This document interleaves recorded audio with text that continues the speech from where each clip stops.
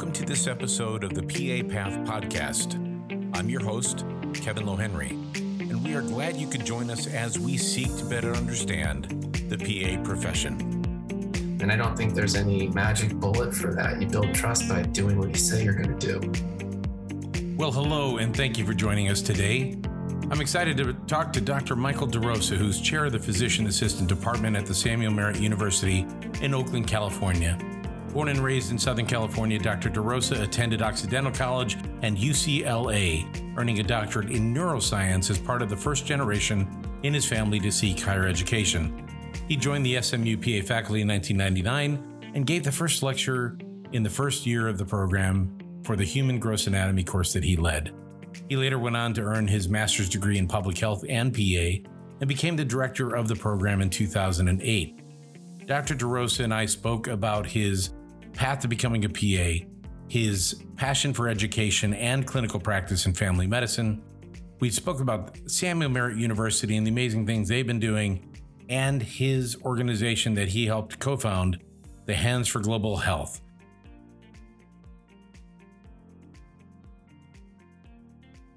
Well, I'm really excited to have you on, Mike. It's been a privilege getting to know you over the past few years, probably actually the past decade. I think we first met when you were testifying up in Sacramento, when we were there for a Office of Statewide Health Planning and Development meeting, or some testimony thereafter that I went up for CAPA with you on separate reasons. And you have just always impressed me from afar. And then our opportunity that I'm sure we'll get into a little bit related to Batata in Panama was just another great opportunity to get to know you. But before we get into our bromance for the Bruin and the Trojan, we'll probably first, let's start with just talking about your path to becoming a PA. I think you have a really interesting path, and I think the audience would enjoy hearing it. Thanks a lot, Kevin. I appreciate it. Let me start by saying thank you for the invitation. And I really think this is a great idea and really well executed so far. I had an occasion to listen to some of the previous episodes, and I truly don't belong in this company, but I'm privileged to be here, and I appreciate it. I think I was trying to think about this before we got on the meeting here, and I think that I have a sort of the typical atypical path to the PA profession that a lot of folks had in the early years of the profession. I think, it was as you well know, for most of the first 50 years, I would say it was a secondary career option. And so we have a lot of folks in the profession who came at it from different angles and different backgrounds. So I had, as you mentioned, gone to Occidental College and done a degree in psychobiology in the 80s. And that was the decade of the brain. And I was interested in studying the brain. And there was a lot of money flying around. And I was able to land National Science Foundation scholarship to go to grad school at UCLA and do a doctorate in neuroscience. And while I was there, one of my doctoral advisors told me that if you could teach anatomy, you could always get a job. I think it was just because he needed a TA for his anatomy course.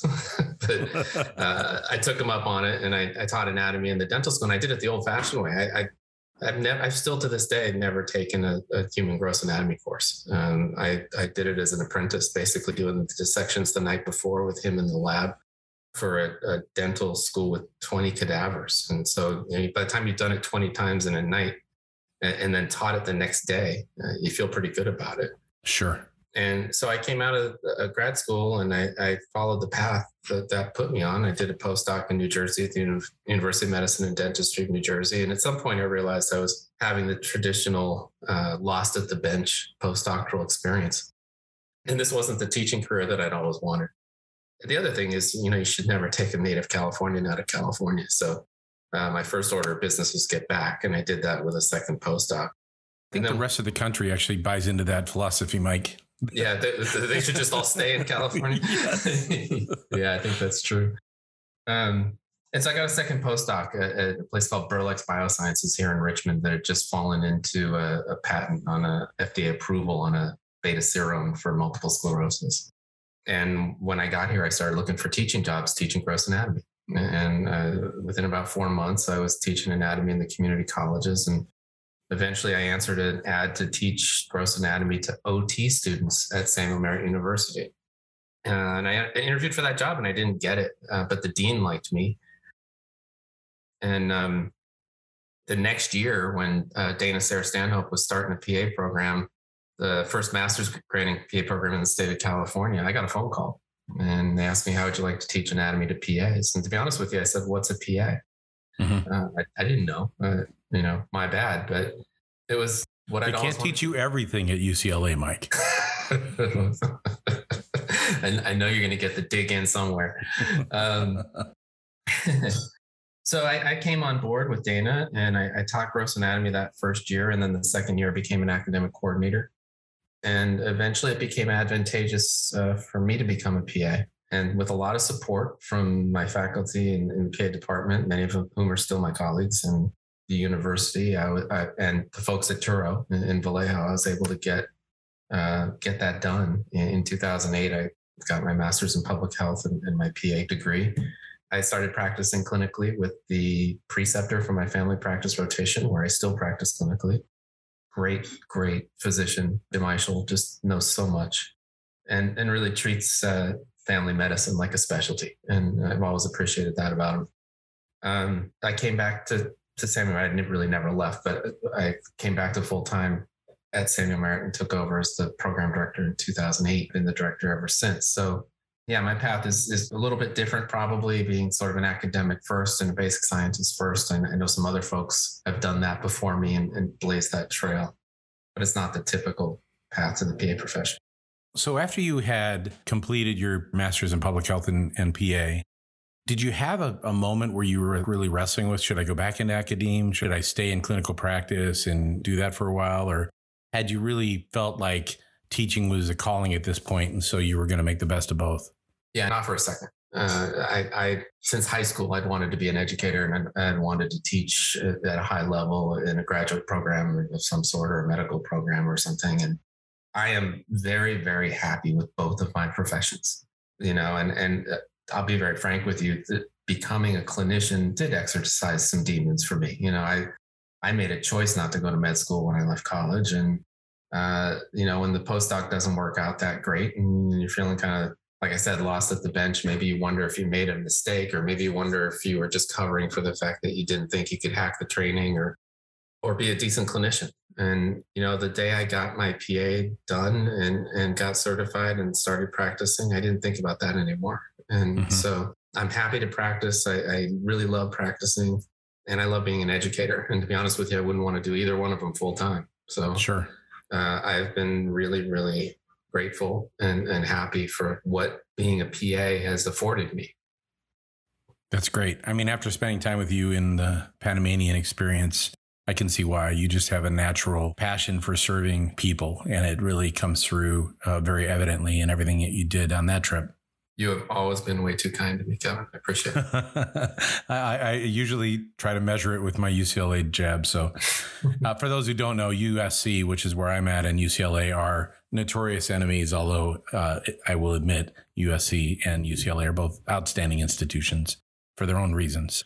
So you clearly talked about your career in education to some extent, but tell us about Samuel Merritt University. You've been there for a while now. What do applicants need to know that really helps you stand out as a program? I have been there 22 years and we've done a lot of work on our admissions process, like a lot of PA programs. I came on board in 99. I came back in 2008 to become the director. And in 2010, we admitted a class that had no Black or Hispanic students in it. And clearly there was a problem. And as we all know, there's been a problem throughout the profession for a number of years. Absolutely. And we're all working to fix that. And so we had to work to fix that as well and put an emphasis on diversity. But one of the things that we did in that process to try to figure out where the pressure points in our process were and where the hangups were for students that might not have the most traditional path or the most, the classic credentials, was we did a bit of a soul searching exercise in our department to try to identify, like, what is it we think that clinical experience gives a candidate? And are those virtues or values evident in other parts of their portfolio? Because I truly believe that while we talk about GPA as biased and standardized testing as biased, I think previous clinical experience is a category of privilege. If your uncle's a doctor or you live in an urban environment, that clinical experience is a lot easier to get. Sure. And so some of our disadvantaged students, our rural students, our students that, have suffered generations of wealth inequity and educational disadvantage, they don't have those sorts of resources, a family member or a friend who's a provider that can help them get that previous clinical experience. So I really wanted to get to a point where we did away with it. My faculty didn't let that happen. And they're probably right. There probably is some value for the PA profession pulling people who've got some experience. But what I also wanted to do was have a frank conversation with the faculty about, well, but what do we think that means about the candidate that they have that experience? And are there other ways that they could demonstrate those attributes? So a candidate to Samuel Merritt should take our website seriously and should look at the values that we have listed. We listed them in our order of preference, things like teamwork and responsibility and, all those sorts of things that we are looking for in a candidate, the commitment to community service and so on. And they should use every opportunity in that application, whether it's a personal statement or a job description or whatever it might be, to demonstrate to us how they possess those attributes and to show us reflections of those attributes in their record, whether it's in clinical practice or, whether it was being captain of the football team or doing the Peace Corps. I care less about where it comes from, of course, and more that the candidates are good people and they possess the kind of values and attributes that we're looking for. So my advice to a prospective student for Samuel Merritt and for probably most of our programs is take what we have on the website seriously, and use every opportunity you have in that CASPA application to demonstrate those things that we're looking for. Yeah, I think one more to add to that would be shadowing, right? Shadowing is also a networking business. It's there's no guarantee you can find somebody to take you in, especially given the ease of which we throw HIPAA in your face to say that it's not possible, when in fact we all know it is if you jump through a few extra hoops that are fairly easy to do. Yeah, 100%. Yeah. So I presume as a program director for these amount of years, you have a lot of go-to guidance for applicants. What are some of the others when, you have applicants at various stages of curiosity? Some are in freshman year and are real go-getters and they know what they want to do. Some graduated and came to this a little bit later in their career. So what are some of those kind of key things you like to share? One of the things I find myself saying a lot these days is own your diversity, right? We're all under the gun, as we should be, to diversify this profession. And that means diversifying the student body. And so I think that things that used to be kind of kept under the carpet or, things that you didn't want to really put out there front and center for everybody to see in your application are now the things that get you into school sometimes. So I think people should own their diversity, wherever it comes from. And don't be afraid of that because we're all out here looking for that. That's one thing I find myself saying a lot. I think that everybody has a different approach to how they read these files and different things that they look for in a personal statement or what have you. So I should give a disclaimer that this is just one person's opinion and every faculty is full of, 10 or 12 or 15 people that are all looking at these with a different lens, which I think is a good thing. But it's hard to crystallize, that down into advice. For me, I want to see that you're a good student. I want to see that you have the capacity to learn. I think it's our job to teach you the content. So I'm not real concerned about medical knowledge coming in the door. I think we give you that when you're here.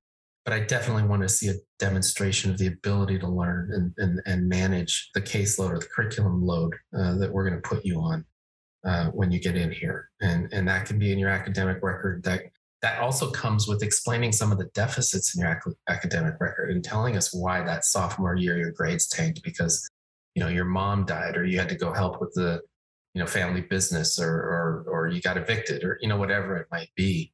But then point us to how things got better your junior and senior years or, in your graduate program or your prep program or whatever. Because I'm really interested in making sure that you're going to be successful when you get here. And then finally, when candidates come to interview, I say the same thing every year, which is that it's all at some level just different flavors of ice cream because we're all complying with the same set of standards. And so you just have to figure out who's serving the ice cream you want, meaning you got to figure out where you're going to fit and you got to figure out where's the environment in which you're going to thrive. Because if we're all accredited, then ideally the education you're going to get should be pretty similar. Yeah. And so if you take that part out of the equation and you recognize you're going to see all the same titles of courses and all the same kind of structures of curriculum, and we might do it in slightly different ways here or there, but it's all coming from that same set of standards, then what becomes really, really, really important is where you're doing it and who you're doing it with.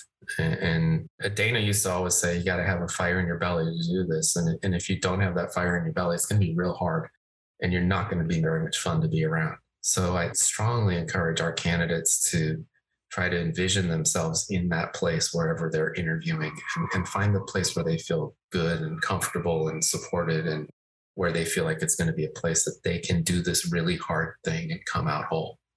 Yeah. To that point of the fire in the belly, you can, in an interview, you can tell an applicant who has that fire in their belly from the way they comport themselves in the interview, the way they walk around, the way they articulate why they want to do this. Terry Scott from MedX talked about know your why, be able to describe your why in a multitude of ways. And I think from my perspective, and I'm sure you would say the same, that when you are clear about your purpose and why you're choosing this path, it just exudes from your pores versus when you're doing it for the wrong reasons, it also is equally evident to the interviewers. Terry had a much more eloquent way of saying it than I just did. Yeah, that was a very, very good way of saying it. Yeah. Well, okay. So now let's think positively, and the applicants listening get into PA school. What are some of those classic challenges that PAs face in school that you always have to kind of guide them through as a program director? Different populations face different challenges, but fairly consistently. I've always felt like, the candidates who come back a little bit older, they've been out in the working world a little bit longer. Maybe they've been in the clinical environment a little bit longer. I got no real worries about how they're going to perform in the clinical rotations.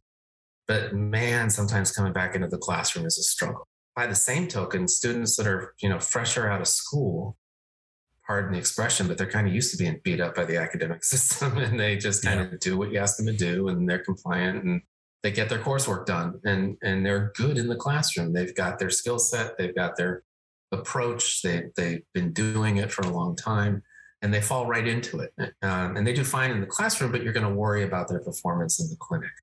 So some of it, I think, is age and experience and maturity can predict sometimes where your pitfall is going to be. But as you know, PA training is a generalist curriculum. We got something to hang everybody up, and it's going to find your weak spot at some point. Do you run into imposter syndrome in some of your students? Oh, absolutely. And I think that's something we're probably all facing as we're diversifying our student bodies and our cohorts, and we're bringing in people who maybe don't have sometimes the family tradition of higher education, and they don't have that support behind them in a family structure. And I had a student years and years ago, got to be careful about FERPA here, so I'm obviously not going to mention any names or anything, but the student's background was Cuban, and she came from a Cuban community within the United States, and very heavily so. And I'll never forget sitting in my office with her and having her talk about the weight that she carried for her population, that she needed to get this done to support them and to honor their belief in her. And I remember saying that's great, and and that's awesome, but you shouldn't be doing this for anybody but you. Mm-hmm. And if you can find it within yourself to make this about you and do it because you want this and not because there's 100 people out there from Cuba that want you to do this, it might get easier. And her grades went up by like half a GPA point the next semester after that conversation, once she kind of had that sort of change of approach, change of mentality, and realized, no, I really want to do this, and I want to do this for me. And all those other things will happen if I do this too.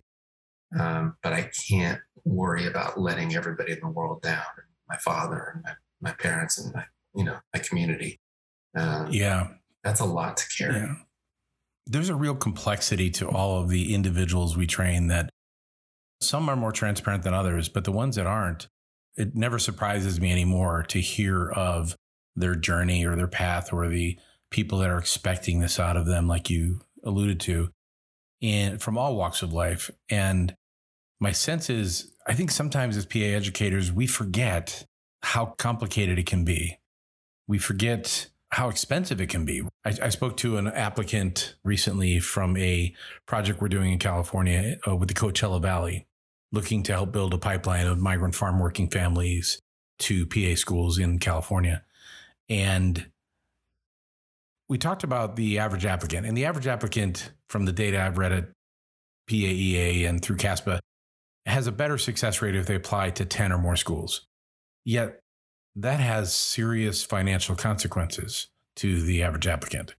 And for somebody coming from a family that has economic challenges, that's daunting. And then add on to that traditionally outside of a pandemic, we all want to see them in person for interviews. And we generally all want them to fly up, and we oftentimes don't give them much more than 2 to 4 weeks notice.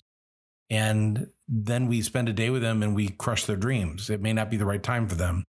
And I think because we have evolved into a profession that provides significant financial security for all of us that are PAs, it is, I think, sometimes shameful on us that we forget where we came from or how hard it is for some to navigate our chaotic processes. Yeah, I know we spend a lot of time talking about disparities, and we spend a lot of time talking about disadvantage. But then we routinely disadvantage candidates, whether it's with requirements or an in-person interview. We did, as many programs did, and I think you guys did too. We did a virtual interview because of COVID, and I was thrilled. And I was thrilled with the access that it gave to students who might not otherwise have been able to fly. And like you said, on a 3-day weekend or something to come in and do our interview and leave and have to pay for a hotel and everything else. It's not a cheap proposition. And so I hope we keep doing virtual interviews for candidates. I think it dramatically improved access. Yeah, I think it did. And we're going to keep it ourselves. And I think it also dramatically improved access for our alumni from around the world to participate, which was really great. We have a grad who's an ortho PA in England, in the UK, in London, who was able to participate, a former class president. And, there's just, they want to be part of the experience, but it's not always conducive to them to fly back. So. Yeah, absolutely. Well, okay. So your program, let's talk a little bit more about it. So how many months? 27. 27. And you have 12 months of didactic and the rest rotations, or 15 months and 12? 15 and 12. We have 4 didactic semesters and 3 clinical semesters. Okay. Gross anatomy lab? Yes. So, and has that continued since you were an anatomy instructor there back in the day? Absolutely.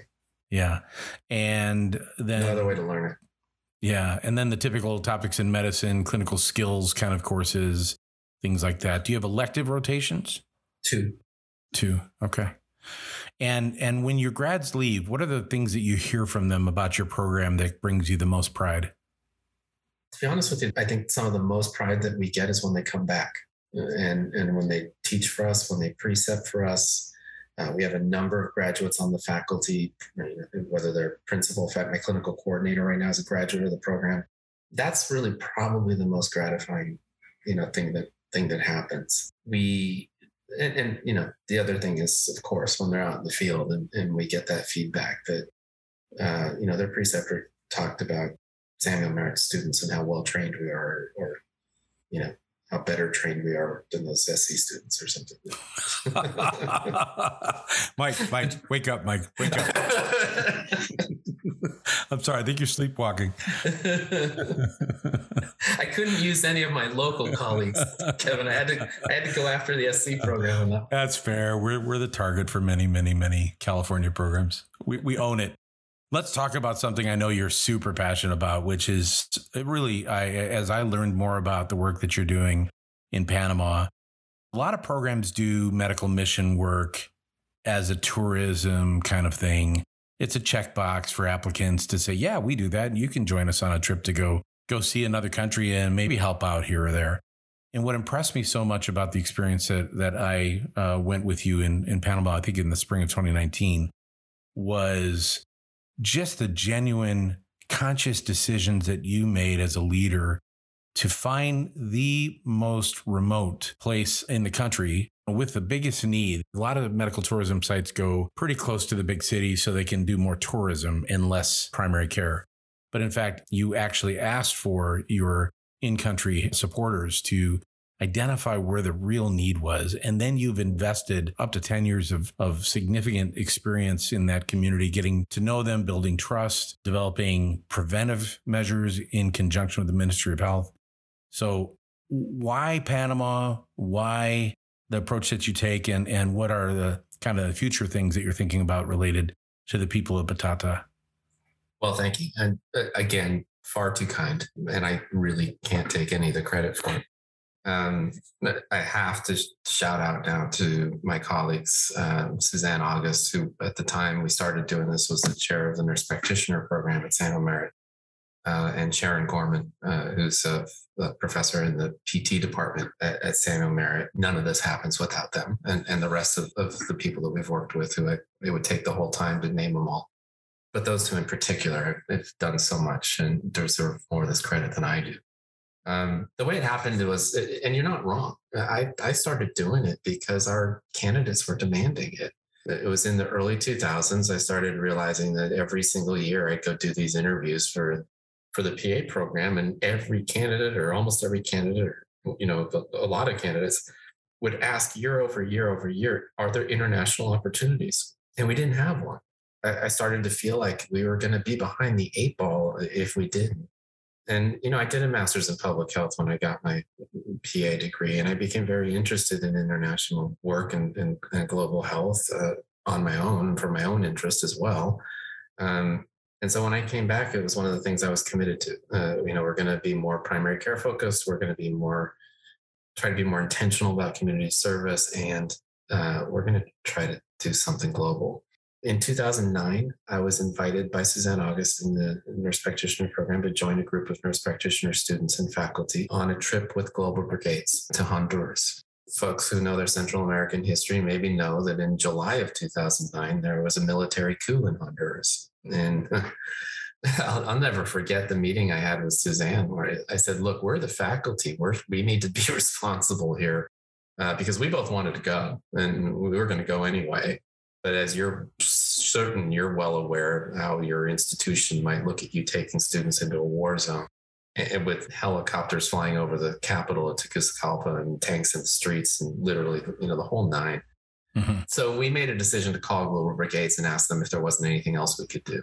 And they offered us Panama, with the caveat that they were only just beginning to do medical trips to Panama, and they weren't sure they could do medical trips to Panama. And we would be one of the first groups to do that. And I think we were the second or third group to do medicine with Global Brigades in Panama. And we said, great, sounds awesome. We went down on that first trip. We had an amazing trip with all of the vomiting and diarrhea and hot, sweaty bus rides that you would imagine. And it was a life-changing experience. And we met a number of really cool people doing really cool work down there. And one of them was William Valleos. And because Global Brigades had not been doing medicine there, for them, it's like you described. They needed to find a location where they could do as many of the things that Global Brigades does, whether it's water or small business or law or environmental or medicine. They want to find a place where they can do as many of those sorts of trips from a central location as possible because it saves costs. Sure. And you're right. They want to keep the supply lines short. So they don't want to go up into the mountains and into really remote areas. And I'm not saying this to bash them at all. They do really good work, but their paradigm is such that you end up in places where a lot of people go. And our desire had always been to go to remote places, like you said, where the care was really needed and the need was really great. But over those first few years, we basically got to see the whole country. Suzanne and I worked with William because we were scouting locations. And so one year it was all the way out at the western end of the country near the border with Costa Rica. And another year was as close as we could get to the Darien province and the border with Colombia and everything in between. And, every year we'd go down there and William would say, I've got a community. We got to go to Batata. And I was like, I kept saying, well, let's go, let's do it. And he couldn't get Global Brigades to do it. Also, he kept saying, we might not be able to do it if it's raining because we got to cross streams and the water will be too high for the trucks and all this kind of stuff. And everything he said just made me want to go more. And so finally, eventually over time, William ended up leaving Global Brigades and starting his own group and his own NGO down in Panama. And we had a decision to make. We had a decision to keep going with William or keep going with Global Brigades. And I struggled with that a lot because I felt like I didn't want to be disloyal to Global Brigades. And we'd started this process with that organization. And to be fair and honest, I pushed back against the decision to start going with William. And it was really Suzanne and Sharon that chose to try it one time on a trip that I wasn't going to be on, and they could do whatever they wanted. And they went to Batata with William, and they came back and said, "You got to go, and you're going to love this." And we have been back twice a year since until the pandemic for about 6 or 7 years. And you're right, there were reasons for that. And I was part of the rationale for that, which was, I don't want to do Band-Aids. I am a strong environmentalist and concerned about climate and concerned about, people who go down there and make a bigger footprint than they do good. And we have to think about the costs of what we do to get there and what we do while we're there and compare that to the benefit that we're providing. There has to be a positive cost benefit, or we're actually harming the community.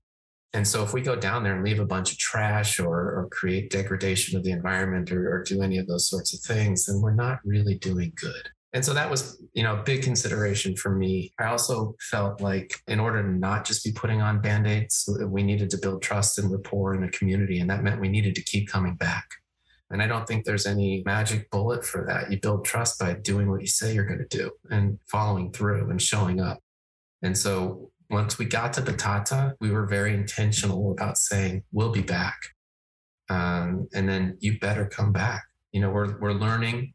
We're going to get better at this. We're going to learn more about what you need, because we're going to approach this with humility. We're not going to walk in and tell you what you need.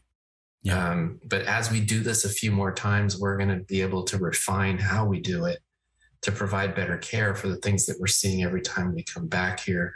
We're going to be able to start to manage chronic conditions. We're going to be able to start to provide long-term care for people who need it. And we can only do that if we keep going back to the same place every single time to build that rapport and build that respect in the community. And you're 100% right. The collaboration with the Ministry of Health in Panama has been super important. The community benefit of, in a sense, putting them on the map for the ministry has been very important. Even when we're not there, they get more care than they used to because we've been going there and bringing the Ministry of Health with us. And the Ministry of Health provides a tremendous amount of supplies and medicines and support for what we do when we're there. So that was a big part of it as well. Some of the public health concepts that I think were really reinforced for me when I was there: nutrition, the short stature of so many of the wonderful people in those communities, and the aspects of COPD, and just the physical challenges for the lungs related to the cultural approach to cooking in the homes, which you have all been working hard at to try to ease into the cultural changes that it would require, but also educate about a few simple things that might help reduce the tremendous morbidity, mortality related to those stoves in the homes. What are some of the other lessons that you've learned in consultation and collaboration with the communities and their leaders? Well, I'd like to talk about the smoke for just a minute. The way cooking is done, as you mentioned, is a very traditional thing of, taking a big log, a big tree stump, and burning it, but burning it very slowly over an open pit so that they can use that smoldering log to start a fire when they need to cook. So there's a constant smoke emission that happens in the home. I've read that it's the equivalent of 400 cigarettes an hour. So if you could imagine, and I always ask the students to imagine your house, the house you grew up in, with 100 people in it, and every one of them smoking 4 cigarettes an hour. That's the amount of smoke. And of course, it hits the women and the children the hardest because they're the ones in the home, and the women are tending the fire and doing the cooking. So there's a gender disparity too. Mm-hmm. And so we did start doing cook stoves on a model that was a published structure that we can build for $200. And there's an environmental benefit too, because the heating chamber or the fuel chamber in the stoves that we build is much, much smaller than what they burn in those open pit fires. So when they're doing those open pit fires, not only is it COPD and smoke exposure and all that stuff, but it's environmental degradation too, because they're deforesting their country or their landscape to do it. These cook stoves have these real small chambers, and that uses a lot less fuel. Now, they're not effective. They're not effective enough that they reduce the emissions by about 90%. So, instead of 100 people in the house you grew up in smoking 4 cigarettes an hour, it's 10 people smoking 4 cigarettes an hour. And that's still more than any of us would be comfortable with. So we've kind of done some of the stoves and we've promoted it, but we haven't gone really whole hog on it because we know it's not a fix. We know it's not enough, but it would be some help. So thank you for letting me talk about that. Other things that you mentioned, the malnutrition. It's funny that Panama is really, really green, right? And it's really beautiful and it's forested and it's tropical, right? And it's rainforest. And nobody would look at that country and that landscape or the area around the canal and all that green and believe that soil really sucks. And it's really hard to grow crops in that red clay, that we see when we go there. So it is difficult for them to grow very much of nutritional value. For a period of time, the area that we go, Batata, had developed tilapia ponds, and they were harvesting fish, and that was giving them some protein and probably bolstering their nutrition a fair amount. But the drought dried up the ponds, and they haven't been able to maintain them. So there is malnutrition. There's certainly macro and micronutrient malnutrition that contributes to the stature that you talked about. But in addition, there's parasites in the water, and so your diet is deficient. And then you have a malabsorption syndrome because you've got diarrhea all the time from the parasites. So again, one of the most significant benefits I think we've made is turning on the Ministry of Health to this community, because now every time we go, we give antiparasitics. And I think that in and of itself will make the community healthier. And then there's the floors. We need to get down there and do cement floors. And that would help with the parasites. It would help with the lice. It would help with the skin stuff that we see, to just do cement floors that they could keep cleaner. And that would make the community healthier. So there are simple things that, the water filters we've been installing on the last couple of trips cost something like $25 a piece. Wow. And they're really, really easy to use, easier than the stoves. And so I think that the water filters that we've been installing will probably be a better impact even than the stoves will. That's fantastic. Talk a little bit about the culture of the people that you get to experience on a regular basis. What are the things that maybe when you first got there, you had no idea about, but after getting to know the population, now you've kind of come to love some cultural aspect of their communities? Well, there's multiple indigenous populations in Panama spread over, I think it's 5 different comarcas, which is their word for what we used to call a reservation here, tribal land within the country. They're very much like the tribal lands in the United States. They're self-governing, and there's good and bad associated with that. The government's kind of hands off with the Panamanian government, and there's good and bad associated with that. And they face a great deal of race-based bias in the community, just like our Native Americans here.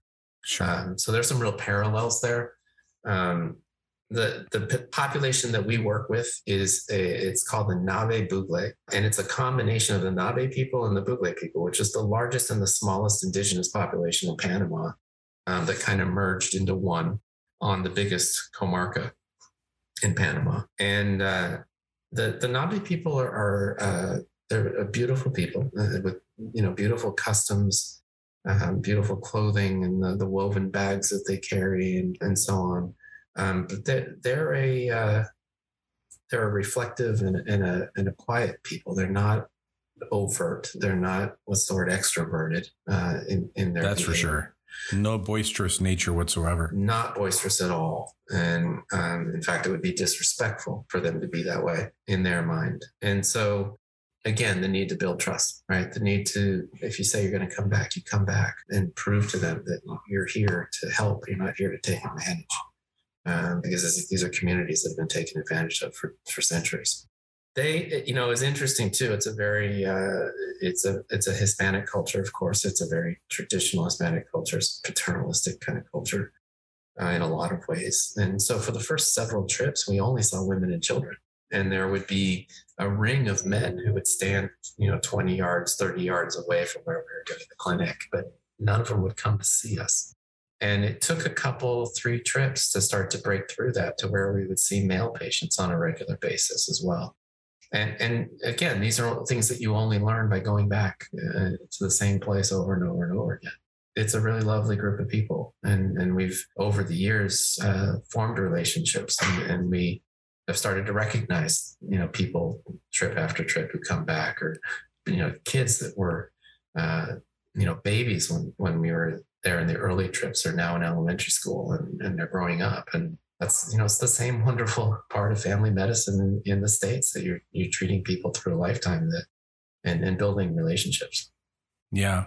One of my favorite photographs and favorite memories from that experience was I took a photo of your team, and you were overlooking the land that had been donated to you by the community to build a future clinic. So I wonder if you could talk a little bit about the future of your relationship there, and perhaps we should put in a plug for Hands for Global Health, so that if anybody's truly interested in this project, they could find you on the web and maybe donate some money for this project.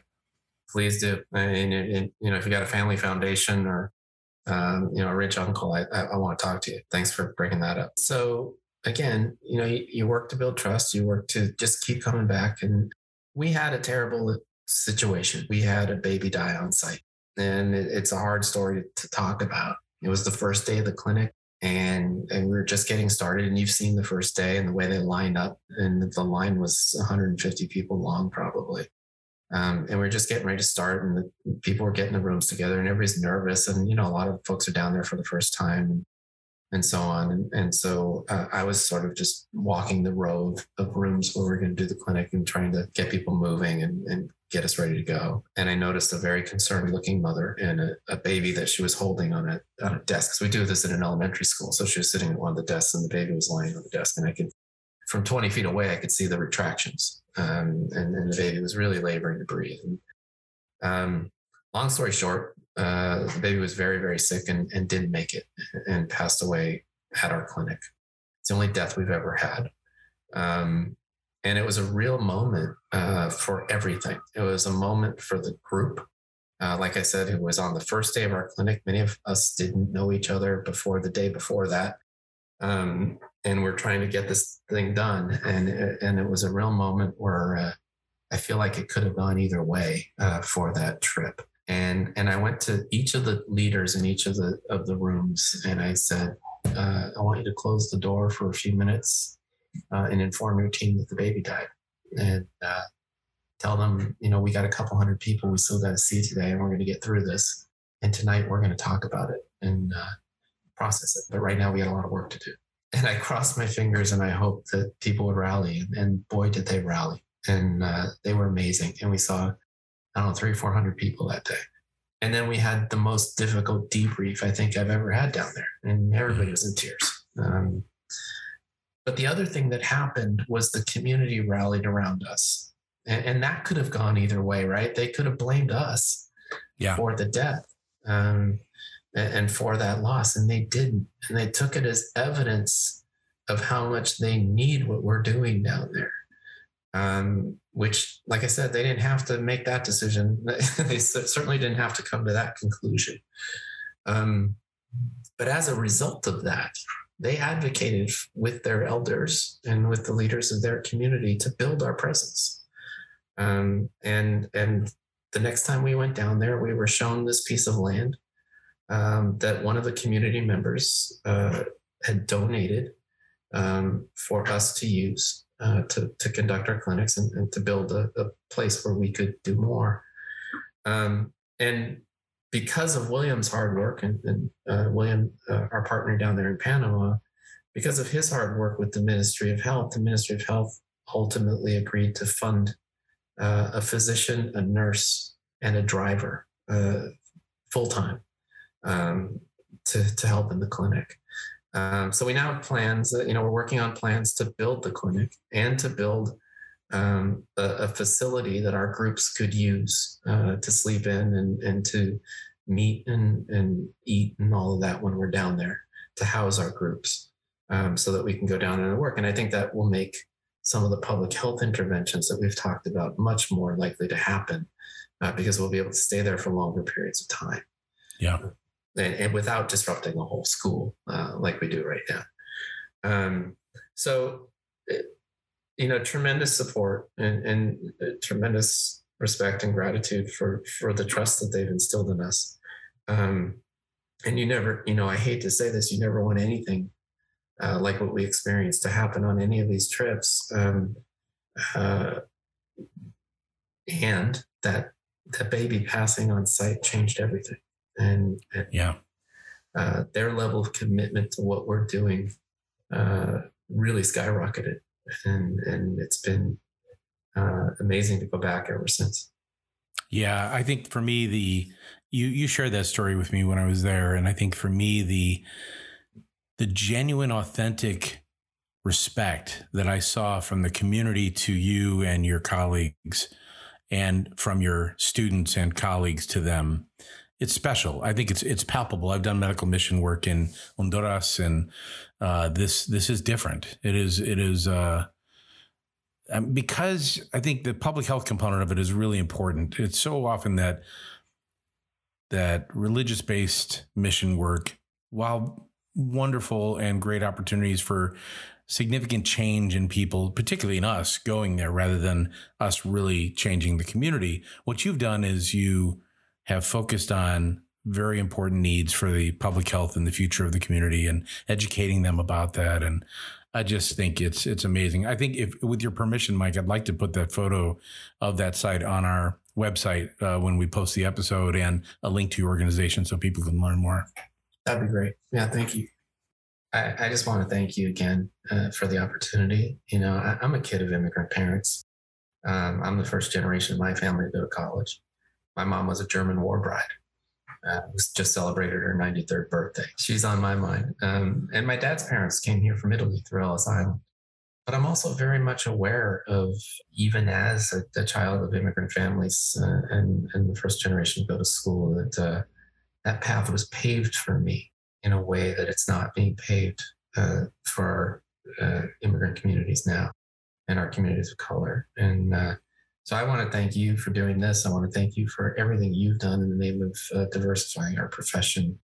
I think we've been kind of kindred spirits in that. Yeah, we have. That process. And you've been a real leader in this profession, and I want to thank you for it. Thanks, Mike. I was almost today years old. I think we had the conversation last week. So I was almost today years old, minus 7 days, when I learned that you and I are almost the same age. And I'm not surprised. I look a lot older than you do, but I'm not surprised. You wear it well. I got the gray's coming in, man. It's coming fast and furious. That's good. Embrace it. Well, Mike, thank you so much for your time today and for your leadership for the profession. We didn't even talk. We definitely need to have you come back, because we didn't talk about your work with PAEA and government relations and the important advocacy work that you've been doing. And you've done that at the state level, the national level. There's a lot more to unwrap. Your scholarship for disadvantaged students that your institution has been so successful with because of your leadership. So I just want to say congrats for everything you've done at Samuel Merritt, and we wish you the very best. Thanks.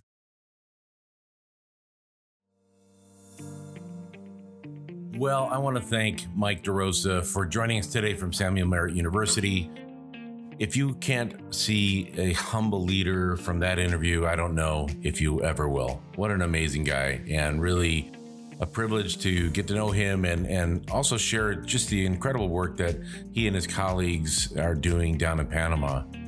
I'm always amazed by the power of our influence as healthcare providers and what we can do to right some wrongs around the world through the love and compassion that we provide through healthcare.